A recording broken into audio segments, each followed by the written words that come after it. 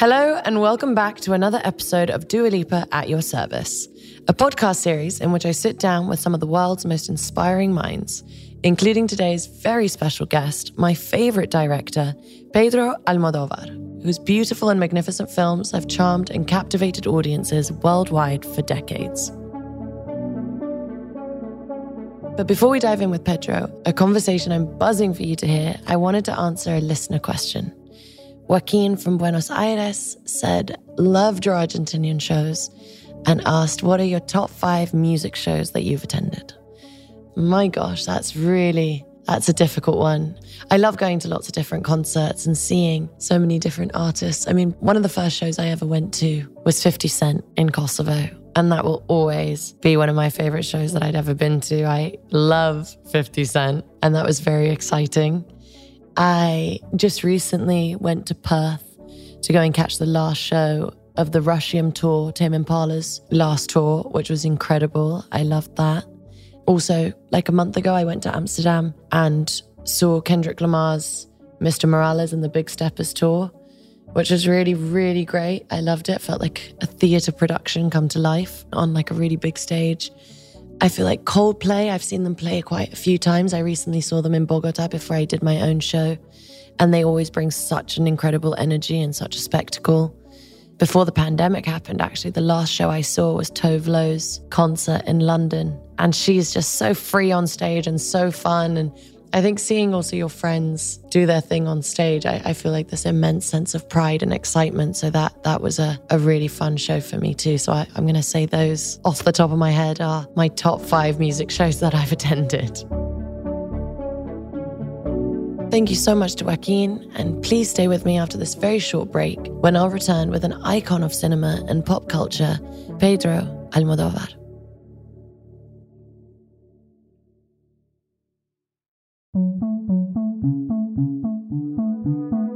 Welcome back. If I'm being honest, I don't know quite where to begin introducing Pedro Almodóvar, so I'll start with my personal connection to him. His films have kept me company on the road all year. From Women on the Verge of a Nervous Breakdown to his recent Pain and Glory, I cannot get enough of his utterly unique lens on life. He's one of the sharpest, most singular minds working in cinema today. Pedro once said, "Cinema became my true education. I've learned much more from films than in school and from priests." After watching the 1958 movie Cat on a Hot Tin Roof, he knew he wanted to pursue some sort of career in film. At just 16 years of age, he moved from rural Spain to Madrid, which he called a true oasis of freedom and culture. It was there, as part of the countercultural art movement, La Movida, that he began movie making. Simply put, Pedro Almodóvar is one of the world's best directors. His is an Oscar-winning, critically acclaimed career that has bolstered Spain's place in cinematic history and has also launched and supported the legacies of his muses, including names you'll know like Penélope Cruz, Antonio Banderas, and many more. His filmography is unequaled, a series of unrivaled peaks among titles such as All About My Mother, Volver, Tie Me Up, Tie Me Down, Bad Education, Parallel Mothers, and many, many more. Pedro's movies are camp but emotionally resonant, glossy but powerful, queer and comedic but grounded and tragic. I don't know another director who successfully straddles the worlds of comedy and drama the way Pedro does. He has become truly beloved for the way he depicts women, queer folks, and gender non-conforming people in his stories. They're part of my films like they're a part of my life, Pedro has said of his LGBTQ characters. I had the privilege of speaking with Pedro recently for a conversation unlike any other I've had this season. Deep, funny, emotional, touching, personal, and universal all at once. Pedro warmed my heart and opened my eyes. We discussed his past, his present, and his future, the films he's made and the ones he hopes to make in the years ahead. Pedro's mother tongue is obviously Spanish, and although his English is amazing, he sometimes likes to switch to his native language. So you're also going to hear the voice of Carla, his wonderful translator, during this interview. And because I've been learning Spanish, I couldn't help but kick off our conversation by trying out my language skills. Don't at me if my grammar's terrible. I don't want to hear it. I'm so grateful to be able to say these words to you now. Please welcome this week's At Your Service guest, Pedro Almodóvar. Hola, Pedro, ¿cómo estás? Muy bien, encantado de hablar contigo. ¿Hablas español? Un poquito. Gracias por esta entrevista. Estoy muy, muy agradecida y emocionada de poder hablar contigo. Mi español no es perfecto, Qué pero bien. estoy estudiando un poco todos los días y tus películas me Sí. ayudan cada vez a aprender y practicar mi Ah, español un poquito más. qué bien, qué bien. No, no, lo hablas muy bien, se te entiende muy bien. Gracias. I felt like a child on Christmas morning when I woke up today to do this interview. So thank you so much. No, no, you're welcome. I'm very happy to just talk to you. And hello to Pedro's translator, Carla, who's also joining us on this call. Hi, Dua. Lovely to be here. Thank you both so much for doing this with me. Pedro, how are you? How's Madrid right now? You mean how is my life now in this moment? Yes. Well, I'm finishing a new movie that I shot in the summer. It's something very different. Very different. This is another genre that I never did before. It's a Western. And now we are waiting for the digital tricks, and the music is already done and the edition.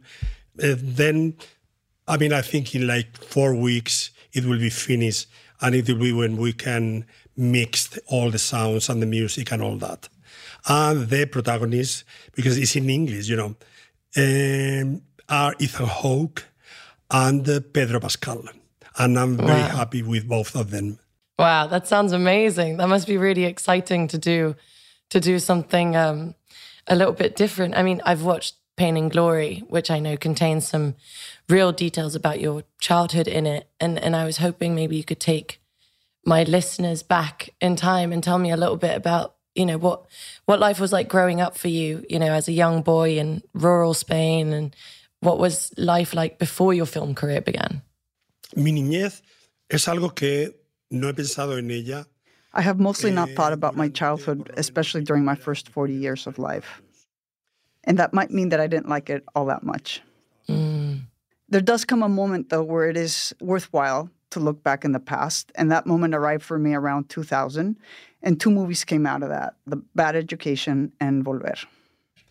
And also, the sequence that you talk in Pain and Glory, it was like a part of Volver, because that child, it was someone that we don't see in the picture, but really, the story is said from the point of view of that child, that was myself, in the patios of La Mancha, listening to the woman talking about everything, about ghosts, because there is a big culture of death, a female culture of death, and also they sing, they make artisan things. And Volver really is a movie that talks about memories of my childhood. In the moment that I write about, I discovered that it was much more happier than I thought. It was only a dark part. That was the reason that I never wanted to look to my childhood.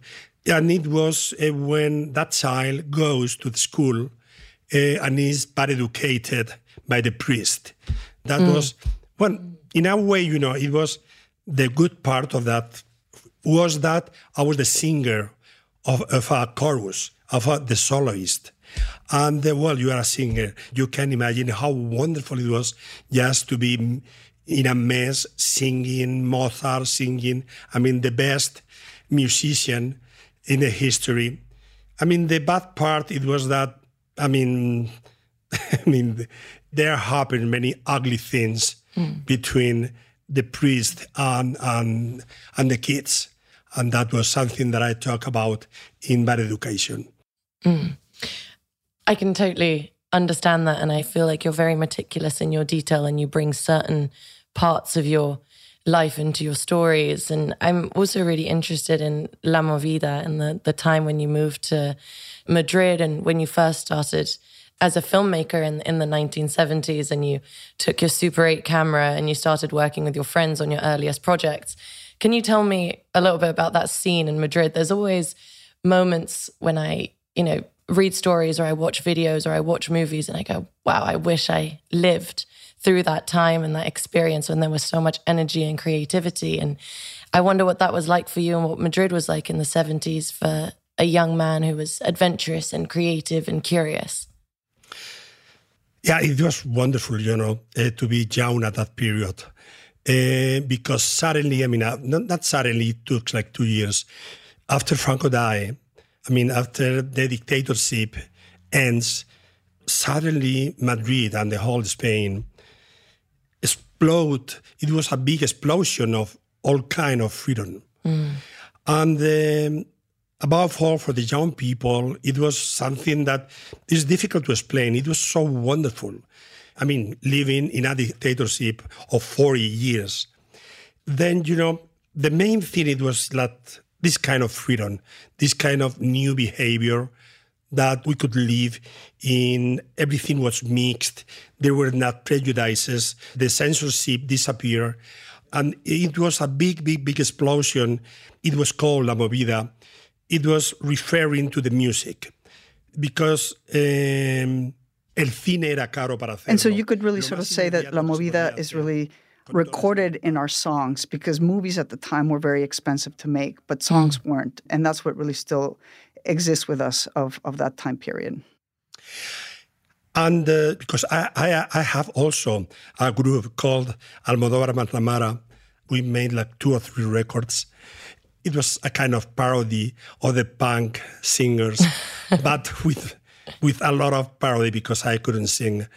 But it was a lot of fun. I can understand what do you feel. My audience is not as big as yours. But when we have an event, we have a concert, it was always sold out. So I remembered what it means to sing in front of 1,000 people. This is my limit.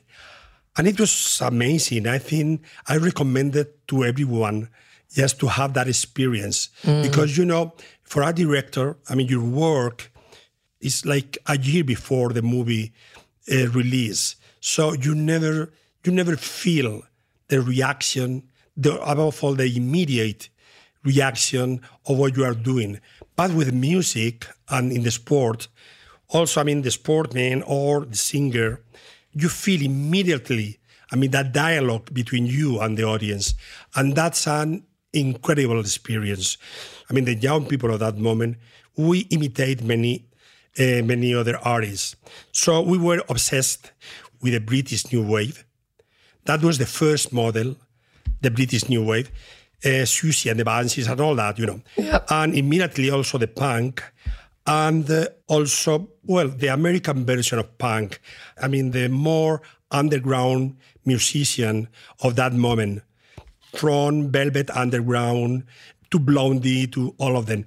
So what we did, we tried to imitate them, but it was with a material that it was belonged to us. So the result, it was not an imitation. It was something very original and very alive and very amusing. So cool. I think this whole merging of worlds and being creative in more ways than one is so important. If it's something that you love, if it's something that you want to experience, it's something that you should do and put your mind and your heart into it in whatever it is. I think creativity has no bounds. And so to hear you say that, I think is inspiring for a lot of people to just go out there and do the things that they're very passionate about and, just explore a new medium as well, which is really cool and really fun. When did you gain the confidence to make your first ever film? In 1980s, you did Pippi, Lucy, Bomb. What lessons did you learn from that the first time? So I actually really had already been doing a lot of Super 8 films because my vocation as a filmmaker comes really from my childhood. I was always thinking about making films. And so sort of as a result of my sort of Super 8 career, there was an underground magazine that asked me to do a fotonovela, which is sort of like a series of shorts that was kind of underground punk. And then when I wrote the fotonovela, I thought, I think I would like to make a movie with this. So I changed of mind, but it was already punk, so it should be very dirty, because that was the idea of being very punk. And we made with a lot of friends a kind of crowdfunding to get money. And then we get like $3,000 And that was the only budget. We didn't have budget enough even to do it. We shot it in 16 millimeters just to reach a format more commercial. And, it was very funny to do it because, I shoot during a year and a half. I start in June 1979 and I finish in June or July of the 1980-something. And, everybody thought that it was a party that I was doing every weekend because I used to shoot during the weekends because I was working in the telephone company at the same time. And it was very funny for all of them. The only professional, it was Carmen Maura, that really, it was the real actress. And she knew that I wanted to make a real movie. But they thought that it was something funny to do, and it was just part of the party. And they were very surprised when they could see the movie a year and a half later in one theater in Madrid. Because, for me, it was something very serious. Of course, I didn't know anything about the language. But, the cinematic language is something that you can learn doing it. And I think, actually, this is the best school to do it. So I know that, the movie has a lot of defeats. It was made in a way like Being Flamingo of John Waters. Then didn't matter if there have some problem of record or something like that. The important thing, it was just to tell the story, to be understood, and to put at the end the word end. It was my obsession. I love that. That's a really, really amazing story. And I think that's the beauty of it, is the kind of punk rock element. As long as you get the story across, as long as you get your message and your point, then that's also the beauty of the artistry.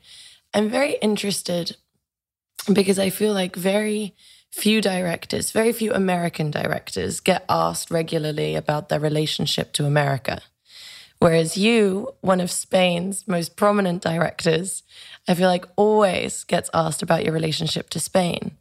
Why do you think that is? Or maybe to put it more simply, why do you think that your career is so intertwined with your country?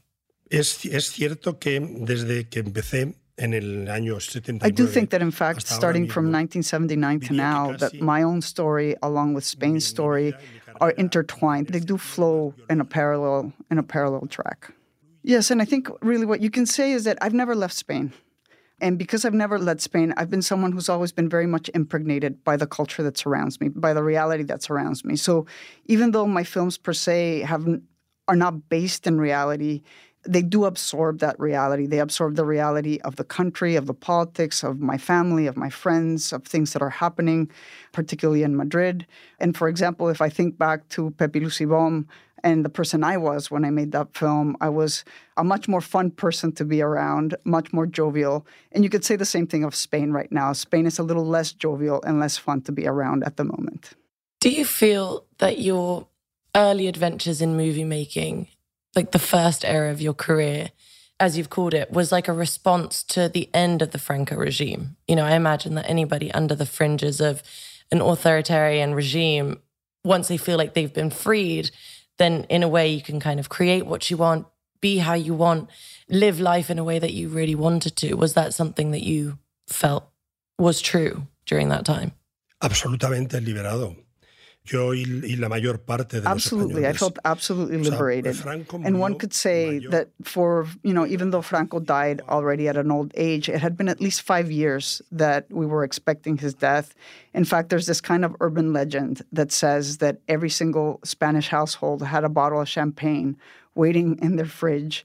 And when the moment came, at least the majority of Spanish households celebrated. And, if you think about the earlier movies, like Pepe Lucy, Labyrinth of Passion, Dark Habits, What Have I Done to Deserve This, Matador, Love, Desire, and so on, they were impossible to do before. That was the result that Franco has died. I am one of the example of the new democracy in Spain. And I could do that because we were living in a democracy.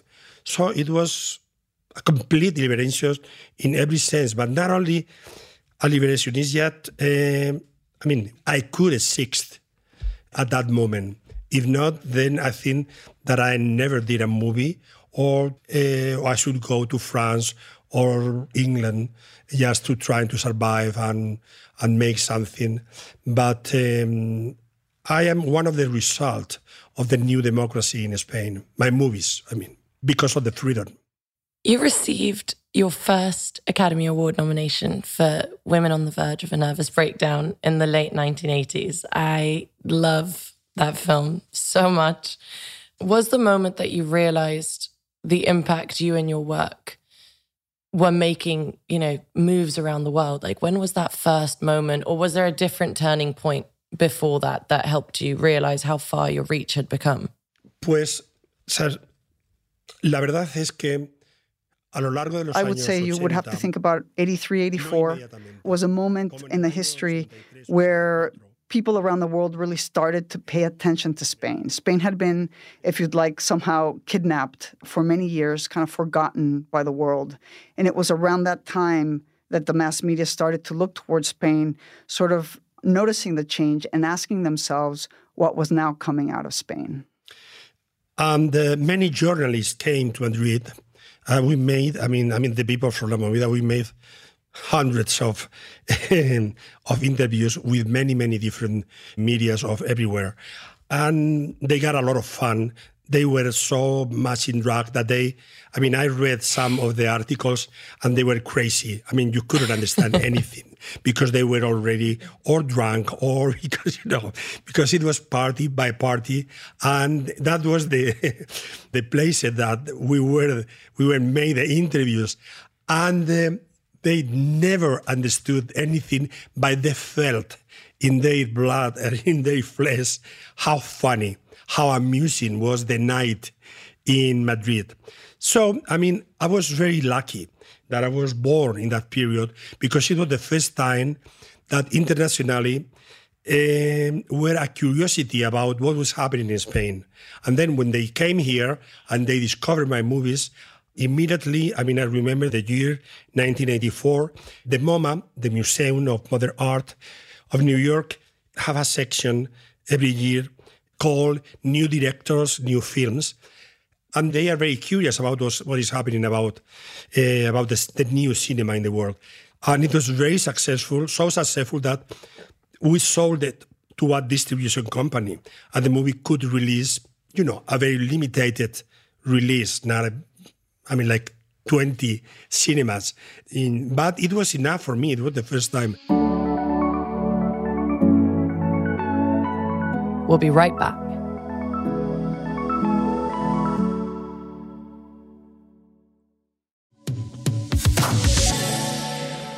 One of the things that I and many, many audiences love about you is the way that you tell stories about women and about queer people, going as far back as your first film and as recently as 2021's Parallel Mothers. What drew you to tell those sorts of stories when they might have been considered countercultural, and what continues to draw you to them now? Before I answer this question, I would like, talking about Parallel Mothers, I would like to tell you that you were present in the shooting, because there is a sequence where Penelope Cruz is in a photo session and is taking pictures of a transsexual. And the transsexual woman said, "This is the first time that a female journal gave me the cover."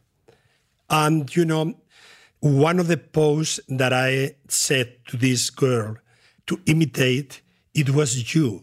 In what beautiful picture when you are making Pepe Jean publicity, that you are in jean, dile que está como apoyada en las rodillas, el torso para detrás.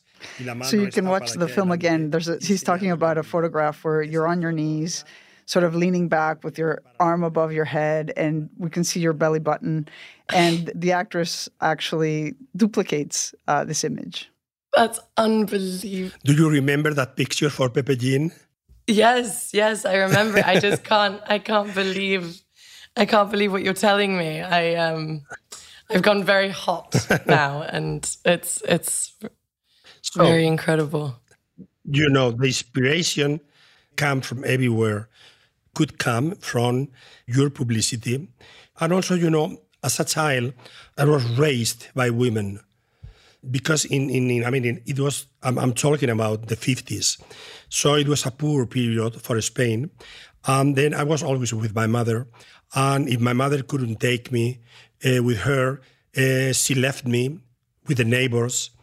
I remember myself being like 4 years old, 5, 6, always listening to women and also watching women really struggling, very strong with a bad situation that our country was passing, you know, and it was the post-war. And it was because of these very strong women that que el país pudo avanzar y evolucionar. It was because of the strong women that the country was able to evolve and overcome the hardships. So one of the things, for example, even though they're not contemporary women, I brought their attitudes into my contemporary women, specifically their strength, and not just their physical strength, but also sort of their emotional and psychological strength. And the fact that they approached life without judgment, because in some ways they were much closer to nature than what men were. And so, for example, even though the women of this region, right, lived under a patriarchal, almost machista society, they were owners of their own lives. And this is something that my women in my films inherit, is a kind of moral autonomy. So, and it doesn't matter, right, if they're singers or if they're nuns or if they're prostitutes, they all share the same quality. So there's something very particular about being both a director and a writer, and it is that it endows you with a kind of power. And I'm not talking about any kind of political power, but something more like an ideological power. It allows you to impose on your stories and the world you're creating the vision that you want. And so it doesn't necessarily mean that the world that I was living in was like the world that I represent, but it's my vision of that world or my experience of that world. And so when I came to impose that on my women, what you see is this sort of variation of women in a world that is a world that I see, and that's where you also see sort of the transsexuals or genderqueer people. I gave them the place and power that they had in my own life, and I was able to represent that. I think what I really see is a presentation of a more normalized world, is or at least what we want a normalized world to be, and the way that it's presented, I think, is amazing, because the characters never feel like they have to prove something. They just are unapologetically themselves. They arrive fully formed. And I think that's really inspiring. And about the women too, I feel a deep connection to all of that and the stories, and, you know, you listening to women and seeing how they express themselves. Maybe I feel a little bit like that about the women in Kosovo, and especially what I experienced when I lived in Kosovo for a little while. My family's from there, and I think I felt the same kind of sense of strength from the women that had overcome such hardships. How long did you live in Kosovo? I lived there from the age of 11 to 15, so quite formative years of my life, for like 4 years. And did you go back sometime? I go back every year. We now do a festival over there, and we have a foundation, and, you know, for me, my hometown is very important. Oh. Yeah. Very good. Roots are very important for us. Not to put you on the spot, but if someone was to ask you to speak about your own work and how you would describe an Almodóvar film, because I've watched so many of them, I feel like they have many similarities and they all share such common DNA, but I think every single one is quite different, you know, from the last. And so I was wondering how you would describe one of your films.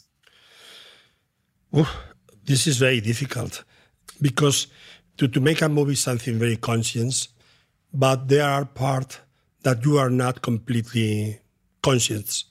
I mean, when I'm writing, I know the first idea, but part of the development of the script sometimes is I'm not conscious about what I'm doing, or I'm conscious in another way.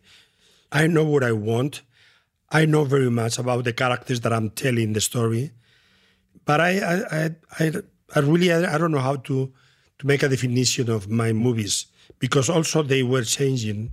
I mean, during the 80s to the 90s and to the 90s to this century and even to now. I mean, they are more women, more female characters than male characters. Usually, the female characters, I give them a lot of moral autonomy, and los caracteres masculinos son más débiles y más aburridos. Well, my male protagonists are weaker and a bit more boring, really, than my female protagonists. So humor has always been really important in the films, but also action. Particularly, my characters are driven by the passion that they feel towards other characters. And I think those two elements define in a very general manner the films that I have made. So some other major themes I would say that I follow in my work is, of course, I'm always interested in contemporary independent women who are free. I'm quite interested in the world that exists between mothers and daughters. You know, I think you could tell endless stories about that particular bond. I'm interested in themes that have to do with pleasure and creation, and specifically maybe the origin of creation, how that affects and infects the life of the artist. It's very fascinating to me. You know, your movies deal with so many themes, you know, love, sex, politics, family, faith, art, and like you just mentioned, you know, a deep theme of women and mothers. And can you tell me a little bit about your relationship you had with the woman of your life, you know, starting from your mother, Francisca, who perhaps is the original muse? Sí, yo tenía muy buena relación con ella, pero...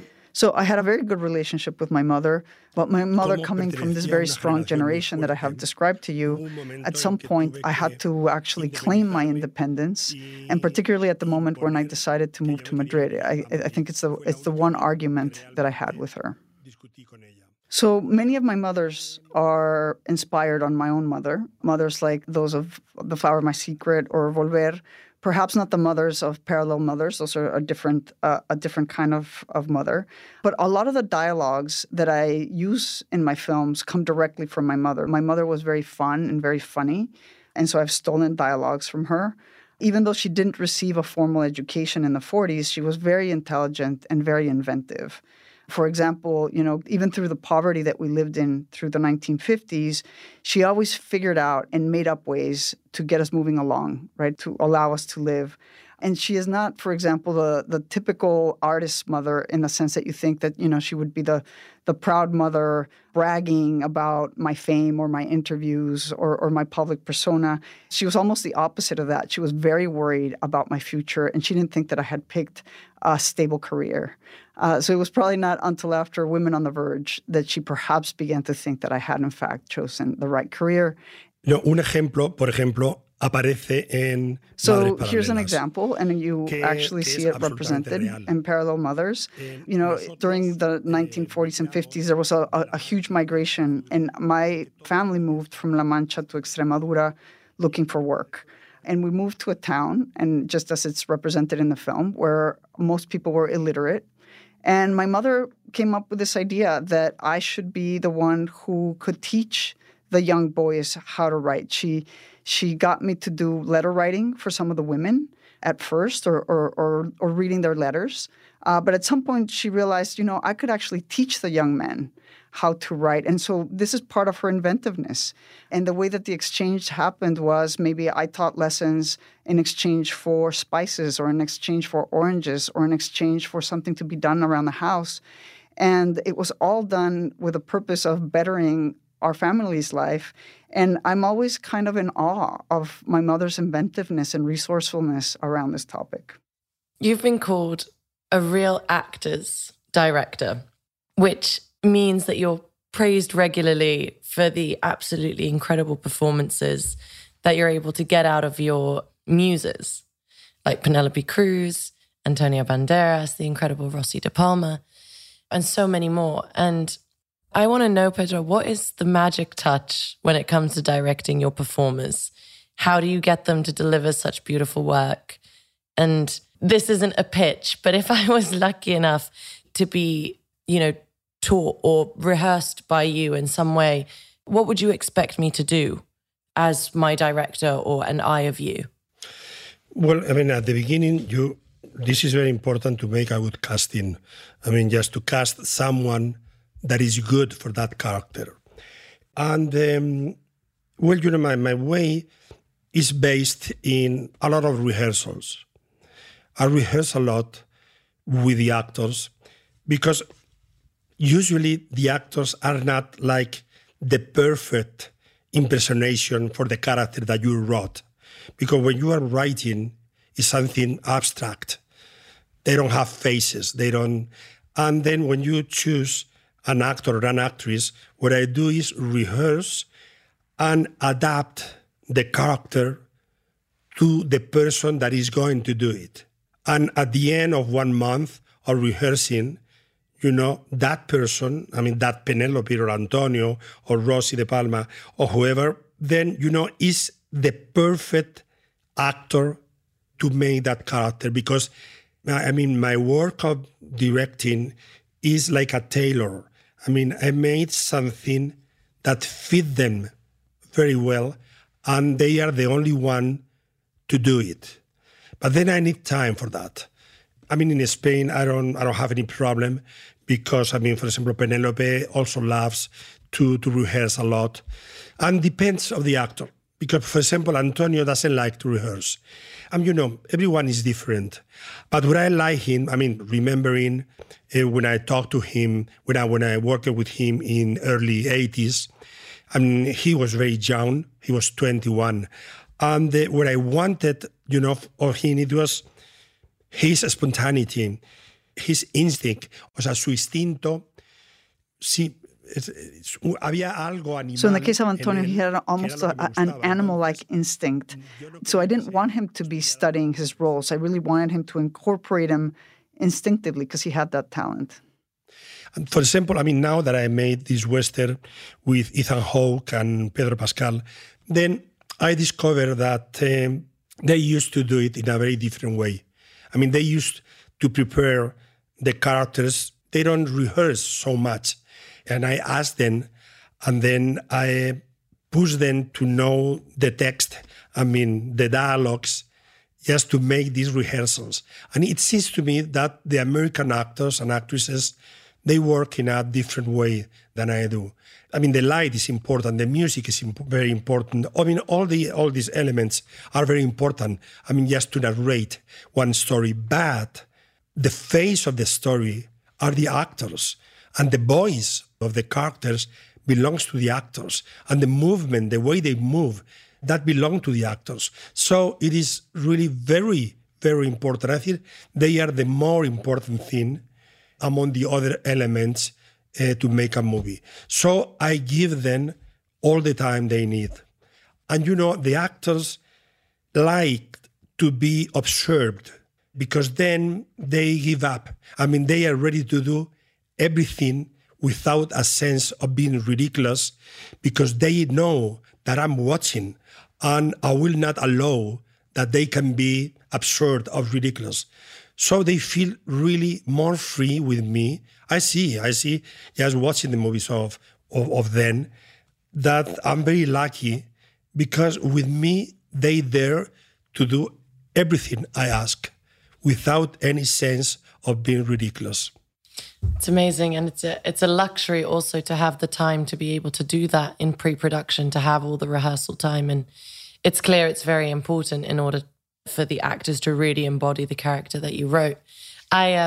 I'd love to know more about this short film, this Western with Ethan Hawke and Pedro Pascal. What else can you tell me about this story, and what does it tell you about modern masculinity, at the moment? Pues hablar del Western es algo que tengo prohibido. He's not allowed to say a lot about the Western, but he's going to say something because you are Dua Lipa and he loves you. The title is A Strange Way of Life. It will release in May because it will open in Cannes Film Festival, and then we have to wait till that moment. But of course, it's a Western, and of course, it's about masculinity. But I don't want to classify it, but I don't know exactly what the people is gonna say about the Western, and that this is a queer Western, in the sense that there are two men, that they love each other, and they behave in that situation in an opposite way. It's about masculinity in a deep sense, because the Western is a male genre. So this is very Western in the sense that son pistoleros, sale un rancho, sale... and so the film has a lot. What I can tell you about the film is that it has a lot of the elements of the Western. It has the gunslinger, it has the ranch, it has the sheriff, it has the town, it has the showdown. But what it has that most Westerns don't have is the kind of dialogue that I don't think a Western film has ever captured between two men. And now I think I'm telling you a little bit too much. Okay, that's perfect. Thank you so much for sharing, and I'm very excited to see the movie. I'm very much looking forward to it. While we're on a break, why don't you take a moment to subscribe for free to At Your Service's newsletter, Service 95, at www.service95.com. We'll be right back.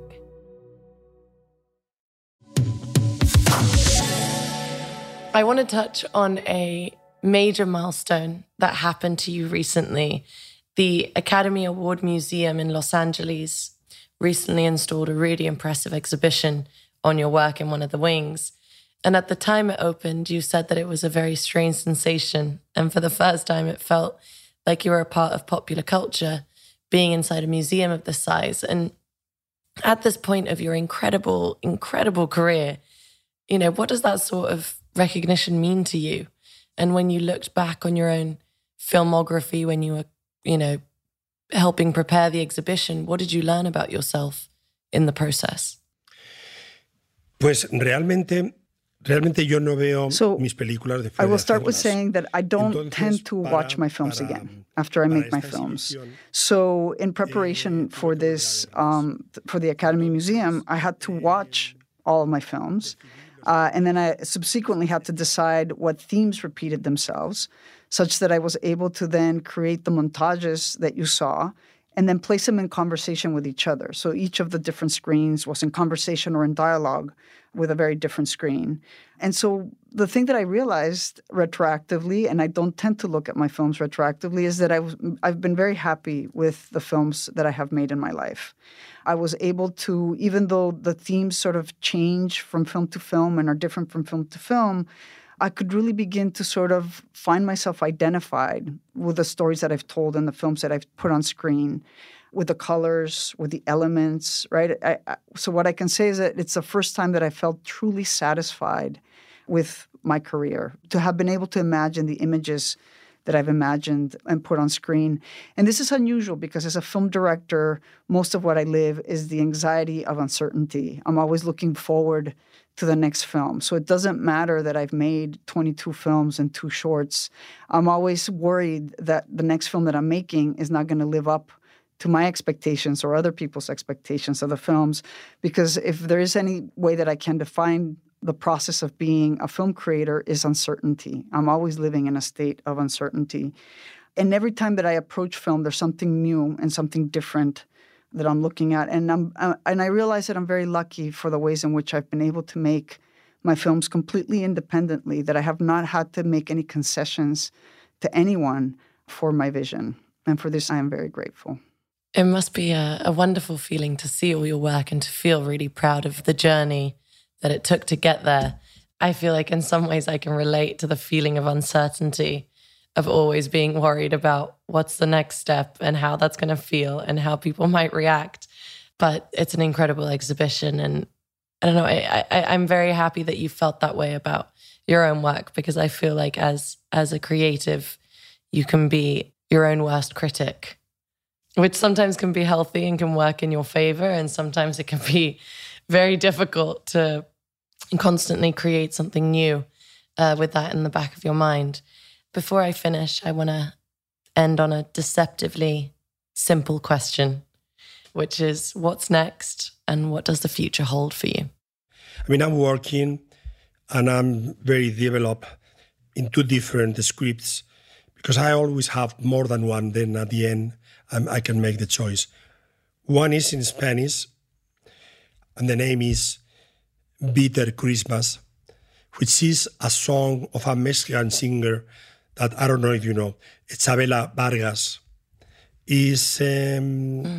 I think I have to send you some records of hers because she was really, really, I don't know, it was a mix of Billie Holiday and Edith Piaf, but in Mexico. That was very, very strong women.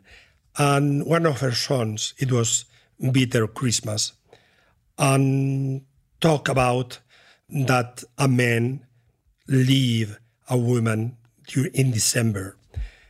So that's why. Well, no, I cannot tell the story. So that is in Spanish, and this is almost done. I mean, I have like the second draft. And then I have another story that I cannot say the name, that is finished by now, and that happens in United States. So I don't know which one will be the first, the new one. But I think now, my feelings now is that I want to make both of them. I don't know names, and because since the moment that they are not contracts, it's very difficult to talk about actors, about all that thing. Of course. My brother, who is my producer, prohibit me because I'm very talkative, and I say everything that to wait till everything is under contract. Yes, but of course. I will be busy, let's say, very busy the next 2 years. And I hope to meet you and to see you alive. I was busy when you were in Madrid in June, but I really want to see you on stage and to see you personally. I would absolutely love that. I have lots of friends in Madrid, so I end up coming quite often. So maybe next time I'm there, I can message you and we can have dinner or something. That would be really, really wonderful. I'm very excited about all your new projects. I'm a big fan, so I'm always waiting for the next thing. I normally finish my conversations by asking my guests for some recommendation lists, and I'm going to ask you for 2 lists. And the first one is, you've spoken so much about directors who've inspired you as a young filmmaker, and I'd love to know 5 newer directors who inspire you today. Well, I'm a big fan of Paul Thomas Anderson, for example. I also admire the movies of a French director, a woman, Claire Denis. I also love Kore Eda movies. One of them, it was The Shoplifters, that it won in Cannes, the first award. I'm thinking about Cannes. I also love Titan, a movie by a female character, but a female very strong, a very daring, Julia Ducournau. And let me think, because there are more. And I love also Bong Joon-ho, and I'm expecting, his next movie after Parasites. Even in Parasite, we were always nominated, and he was the only one to give the awards. But I love him, and I love the movie he does. And also, I love Punch and Walk. I think is South Korean.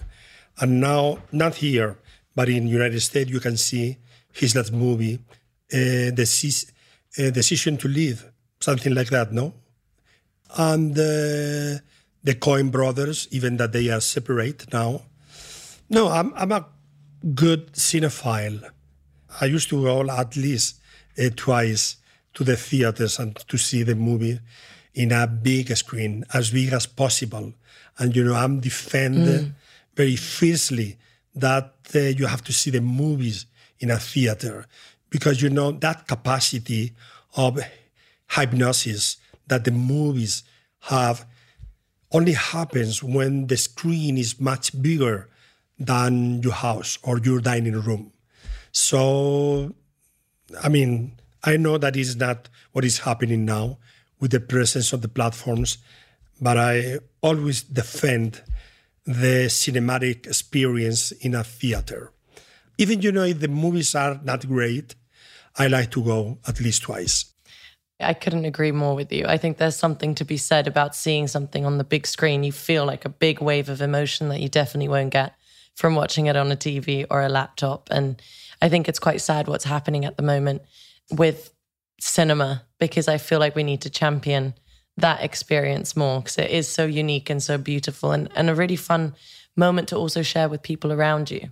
To be able to make an event out of going and seeing a movie, I think is really special. For my last list, I'd love to know what films you would consider true masterpieces that anyone that has a pulse should watch. There are many, many masterpieces. It's very difficult to decide it and to be fair with cultures and directors and, But, for example, I would recommend Viridiana. It is directed by a Spanish director, Luis Buñuel, the more famous Spanish director of all of them. And it's an absolute masterpiece. Then the classics like The Godfather, I think it should be seen on a big screen. And this is a masterpiece too. And we have to make a choice in the French cinema. I mean, Godard just died like a month ago. Then I think it's a very good idea to revisit his first movie, A Bout de Souffle. I don't know how is the name in English. It was also a remake of this movie in English with Richard Gere. And then you have also to visit Italy, because there were a moment during the 50s, 40s, and 60s that they made the best movies in the world. And for me as a director, 8.5 by Federico Fellini is an absolute masterpiece. And, there are many movies, even I made one, talking about a director in crisis, like in Pain and Glory. But this is a monument of that situation when a director has to make a movie but doesn't know what to do. So 8.5 is obliged to see. And I'm a big fan of Scorsese. So some 80s or 90s movie of Scorsese, Taxi Driver, for example, it is an absolute masterpiece to be seen. And what else? I don't know. There are so many. But, this is my advice. Just go, run, and try to see these movies. And I promise you, and you can sue me if you don't like them. That will be the best way of being sitting down during 2 hours. This is perfect. Thank you so much for this conversation. Thank you for your time. Thank you for your honesty and your generosity with your words. Thanks to you. Thank you, Carla, as well. It's been amazing. Now I'm even more energized to learn more Spanish after this conversation. I feel like as you were speaking, I was picking up some words, but I'm feeling very, very good after our conversation. So thank you so much. And hopefully I will see you sooner rather than later. Okay. But again, thank you so much. Gracias por todo. Good luck. Good luck. I'm waiting for your next album. I know that you are touring, and I don't know if you have time, but I have you find time where they are not, just to write your songs. And there will be someone in Spain waiting for us, for that, waiting for you, your songs, and also when you will be on stage. I promise to be there. Thank you so much. Very good luck. Thank you. Thanks again to all of you for tuning in. And thanks to Pedro for joining me on this episode. I'm still pinching myself in disbelief, and I can't wait to see Strange Way of Life when it premieres in 2023. For those of you looking for another slice of Pedro, you can find his list of the films he thinks everyone on Earth should see in this week's issue of Service 95, our free weekly newsletter available to subscribers via service95.com. Also, be sure to follow us on Instagram and Twitter at Service95 and let us know in our comments if you get the chance to check out any of his suggestions. I know I've got plenty to watch in the months ahead. Sending you all my love, and I'll be sure to see you next week for another very special episode of Dua Lipa at your service.